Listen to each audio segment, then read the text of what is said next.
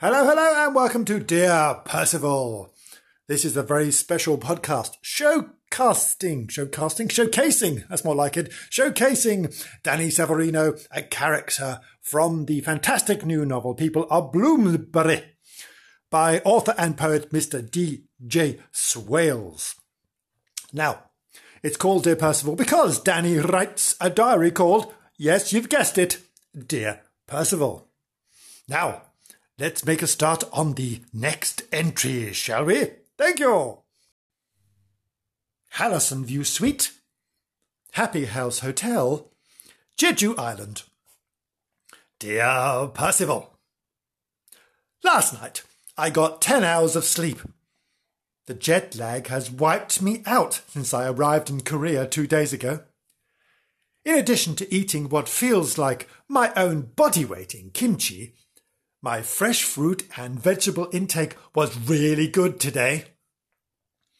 2 rosy apples, 1 bunch of grapes, 1 scandalously juicy melon with no seeds, 3 dried persimmons that tasted great but looked like shrunken heads from a Victorian anthropology museum. Jeju Island is volcanic and looks remarkably like the west of Ireland, aside from some outlandish craters and solidified magma chambers, although Ben Bulben in County Sligo can more than hold its own. The island has a balmy climate, not quite the Hawaii of Asia, as the brochures promise, but better than a damp autumn afternoon in Bloomsbury. Older women here rule the roost. Most of them are haenyeo divers catching abalone, clams, octopus and wrestling sharks when required. They dive down 100 metres, then swagger around the streets in wetsuits with the wit and sharp tongues of Irish sailors. I hear the abalone sometimes yield pearls like ping-pong balls, each of which can buy a year's supply of Spam, which is very popular in South Korea thanks to the US military. I saw a shop today selling ribboned gift-wrapped Spam for wedding presents. In fact, the country's entire post-war reconstruction was based on the stuff, mixed with rice, seaweed and pickles. A fellow guest, a Mongolian tourist who claims to be related to Genghis Khan, told me that the haenyeo women have perfected the art of holding their breath for over an hour, for which they shrink and shut down every organ, including the heart, thus allowing the lungs to expand and fill the space. I just love science! Apparently, they improve the power of their diaphragms by strapping each other up in the tightest corsets they can find. After intense meditation, they summon a miraculous internal strength and violently push out their chests, swelling until the corsets rip open. The men all go to the pub when this happens, as the flying corset buttons can break bones. There is a thriving market in corsets, imported from around the world. Several people have approached me, asking if I have any to sell, as Victorian England produced 70% of all corsets ever made. I don't, I told them lamentably. Jeju grows all kinds of produce. I've been downing glasses of the Hallabong orange and matcha tea smoothies like there's no tomorrow, sending my acid reflux rocketing. I'm glad I got 10 hours of sleep last night, as I'm hallucinating from all this caffeine and jet lag. I may not even get a wink tonight. I might order another smoothie to take to my room. Not to drink, but to use as a facial. The same Mongolian guest told me the fruit acids will give me a proper glow-up. My room already boasts a jug of structured water, which I discovered just means that they plopped in a few slices of cucumber. I'll slap those onto my face too. Despite all that sleep, the bags under my eyes are big enough to hold Cornish pasties. I'm summoning all my energy to write tonight.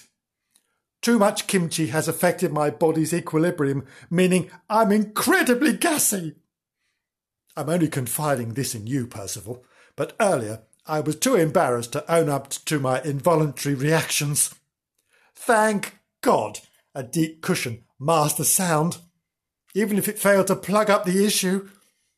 I did my best to look innocent and raised an accusing finger at the elderly haenyeo sleeping at her table in the corner. Explained to anyone who would listen, she's taken the diving suit off. It releases a lot of pressure after diving so deep.